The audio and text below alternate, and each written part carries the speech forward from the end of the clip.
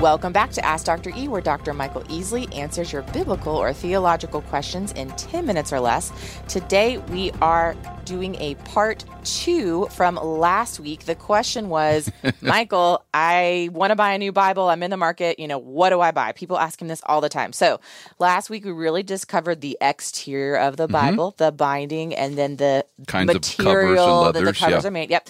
And so if you didn't listen to that and you want to know that part, go back. Otherwise, today we are going to start talking about the interior, how to look at what's inside and what matters and how to choose what you like. Okay, one more thing about the cover, real quick. Sure. Just because I like the word, it's YAP, Y-A-P-P. The word YAP. So these Bibles that I'm showing Hannah, the cover doesn't really go over the pages very much. Oh. So if you get a YAP, it will come over and protect the edge. Okay, interesting. So, and the higher end Bibles that I mentioned last week, like the Schuyler and Allen Bibles, they have these big yaps. I don't like them. I see the advantage of them, but they look like you're wearing your dad's shirt.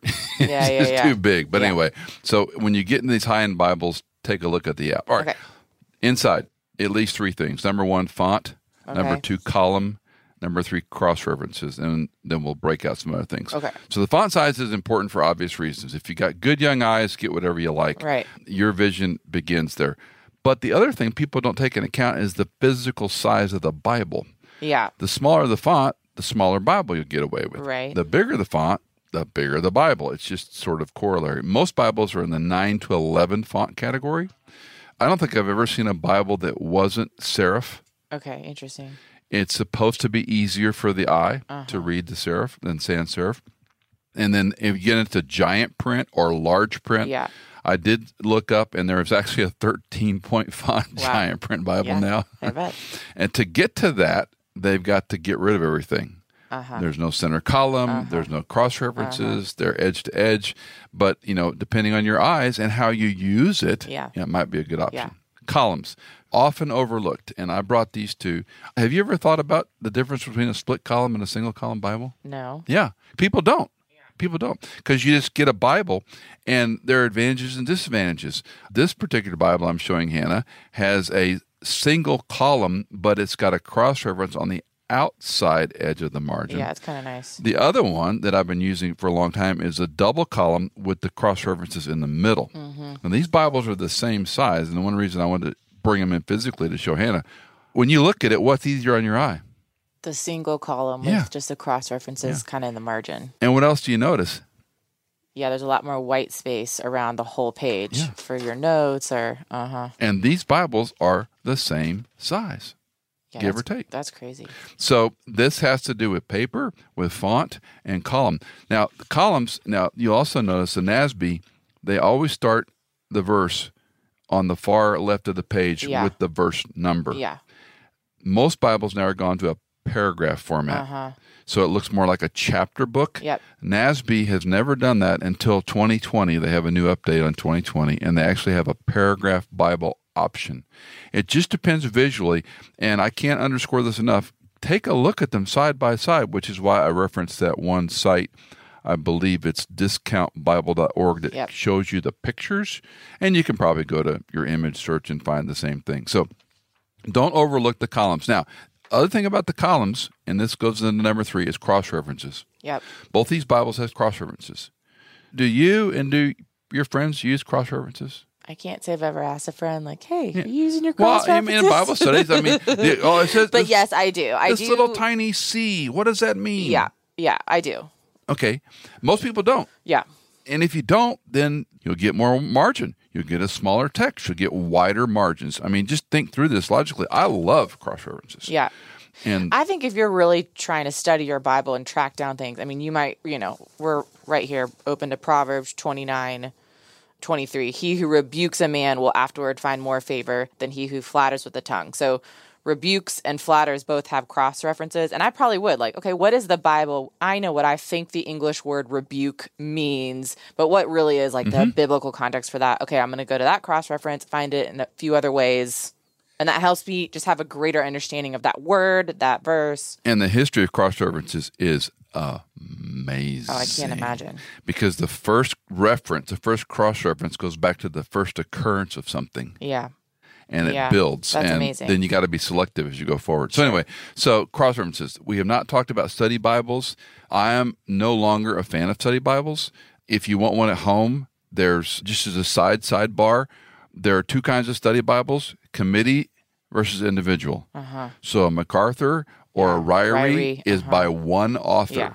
A committee like the New International Version Life Application Notes, which actually are very good. Yeah, you used to recommend the Life Application they're very study good. Bibles a lot. I prefer it in the NASB. Sure.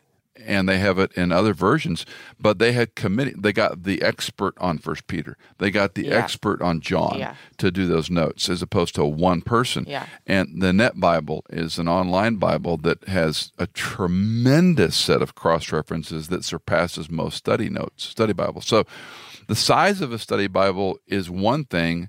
Now, they do have some cool tools. They've got reading programs in them. They've got a better glossary, a better reference, a better dictionary in the back. People don't use maps anymore, but they have a more robust study setup.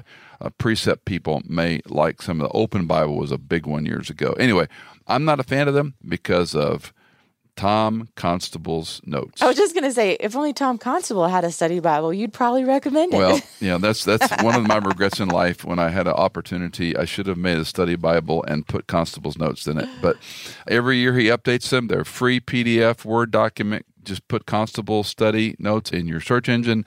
Voila, you got the best study Bible you'll ever have. Print them out as needed or put them on your tablet. All right, let's go on then. Cross-references. Now, let's talk about breaking in a Bible. You spent $200. You looked at 4 or 5. Maybe you spent $100, maybe $50. And you know what? You get it, and you open it up, and you start reading. What are we going to read first? What book? We're at Matthew, I guess. Okay, we're going to Matthew. What's going to happen now when I have a brand new Bible and I spend weeks or months reading Matthew? Always going to open up in Matthew. Bingo. It's got a permanent crease. So what you do, and this is painful for obsessive compulsives, you buy a brand new Bible and you listen to a podcast, maybe one of our podcasts, I don't know, and you take the Bible and Hannah watch me, and I open every single page, I have it in my lap, and I gently run my hand over the crease like I'm opening up, and here's the hard part. You get to the first page and you do this. Oh, you no. Gently pull it. No. Gently, ever so gently, each page, one at a time. For like it'll take you about 40 minutes.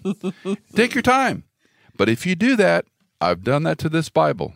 You can tell I've barely used it. It doesn't fall open to one place. Yeah. Now that's OCD or CDO, depending on your thing. If you're going to spend $200 on a Bible, that's a worthy exercise. Yeah, you should do that. So, I think about I would get a new softball glove and I'd spend time breaking my glove, watching TV with my rubber band and the ball. And okay. Bingo. You can even watch TV if you want to do it. Podcasts would be better. Yeah, better for your mind and soul, I would say. I don't know. Then one other thing about leather, and I'm not the expert on this, and I've tried several products. They even make these Bible, like the little wipe things. Don't do them. Yeah. Lexol, I think, is a 2-part thing you can buy at an automotive store. Mm-hmm. That's the one I found that's best. Now, when you recondition a Bible, it's going to be gooky and slimy and weird for a while. So you want to follow the directions. Be careful, especially if you get a bonded leather. You're going to want to condition it because it's going to start showing wear very quickly. So just be sure you don't ruin your new Bible. And then lastly, marking pens. Well, that's what I was going to say. People are always, what pen do you use? Oh, what I get that question all the time. Do you use? What? So in my briefcase, in my home study area, in my travel briefcase, I have a set of 3 color pens, black, red, and blue. And they are, because you have better eyes than me, I think they're called a Micro Deluxe Uniball. Deluxe Micro. Deluxe Uniball. Micro. It must have the words Deluxe Micro. It sits on top of paper. It does not bleed, and they are waterproof. Now, why does that matter? Use a pen that smudges, and you get tear, coffee, humidity on your hand. The other thing is, there are these pens at the fabric store, and I failed to look them up, but they come in 3, 6, 10 packs, and they're like 1 millimeter micro points. And a woman introduced them to me. I think she was in Precept. They really work well, and they come in a little plastic case. But you want anything you buy, you want to test it. Do not buy or use roller balls. Ballpoint pens are fine. But ballpoint pens will leave that little mark, divot. They kind of leak a little bit when you underline them. But check it to see, because these papers, to get this big book in this format, they want to use a thin India paper. In fact, most of them have been made in China now. That's a big problem because they're falling apart. But all that to say, if you want to mark up a Bible, with no disrespect to K. Arthur and Precept, I am anti-highlighting, because highlighting over the years will decompose the paper. They do make some special ones. They make some dry ones. I've still seen old Bibles that literally, they're translucent, where they had used a yellow or blue or pink highlighter. So I'm anti-highlighting. I'm also anti too many colors. You can also use just a nice pencil. I've got what are those pencil called? Mechanical pencil with HB lead. And you can use like a 5mm or 7mm. And you, growing up, I've always seen you keep some kind of ruler in your Bible to help you with underlining. But I opened this one because I saw one, but it's not what I thought it was. You used to have rulers that had like shapes templates, inside. Yeah. Do you still do that? I don't. I actually designed one. And it was going to be sort of a much reduced version of the Precept markings. And a friend of mine did it all to scale, and we went to 3 or 4 companies that made those, and nobody would do it, so I gave up. But anyway, I have an old Daytimer one, and I like these real thin ones that aren't thick in my Bible. Yeah, like that one. You use that because if you're just telling people to underline, it can look real sloppy and janky, and you actually get on the word, and so it is nice to have a ruler. Or something and to I help. can't draw a straight line to save my life. I can't either. Most people can't. So anyway, that's how Michael Easley picks a Bible, uses a Bible. What more do I need to say? No, I think it just comes down to go check some Bibles out, really look at them, and especially on the inside, and see what you like. Because if you are opening your Bible and it's 2 columns and there's so many cross references and it's just there's no place to write a note, like it's not going to be as an enjoyable of an experience for you if you get one that you open and you kind of sigh of relief of this is great. So. Well, to me, this is not just a book. This is the Word of God in print. It's a treasure in the sense that we get to read it. Yeah. And I think spend some money on it. Invest on a really nice text. Take care of it.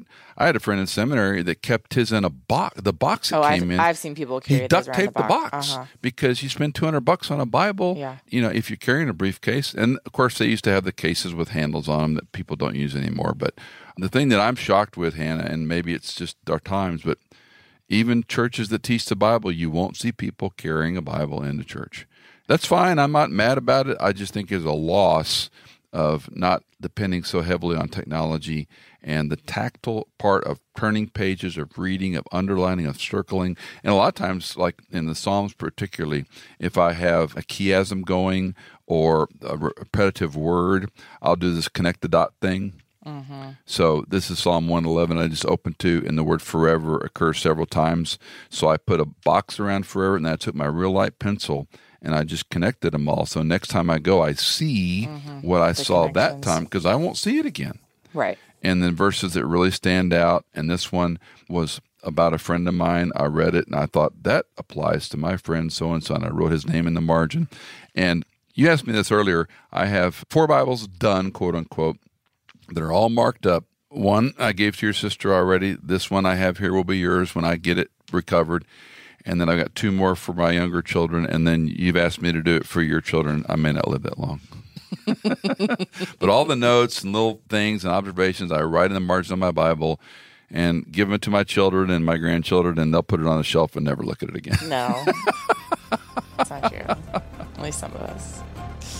All right. Well, if you've got a question for Dr. E, text us, call us, email us. The info is in the show notes. Ask Dr. E is part of the Michael Easley in Context ministry. You can find more shows and biblical resources at michaelincontext.com.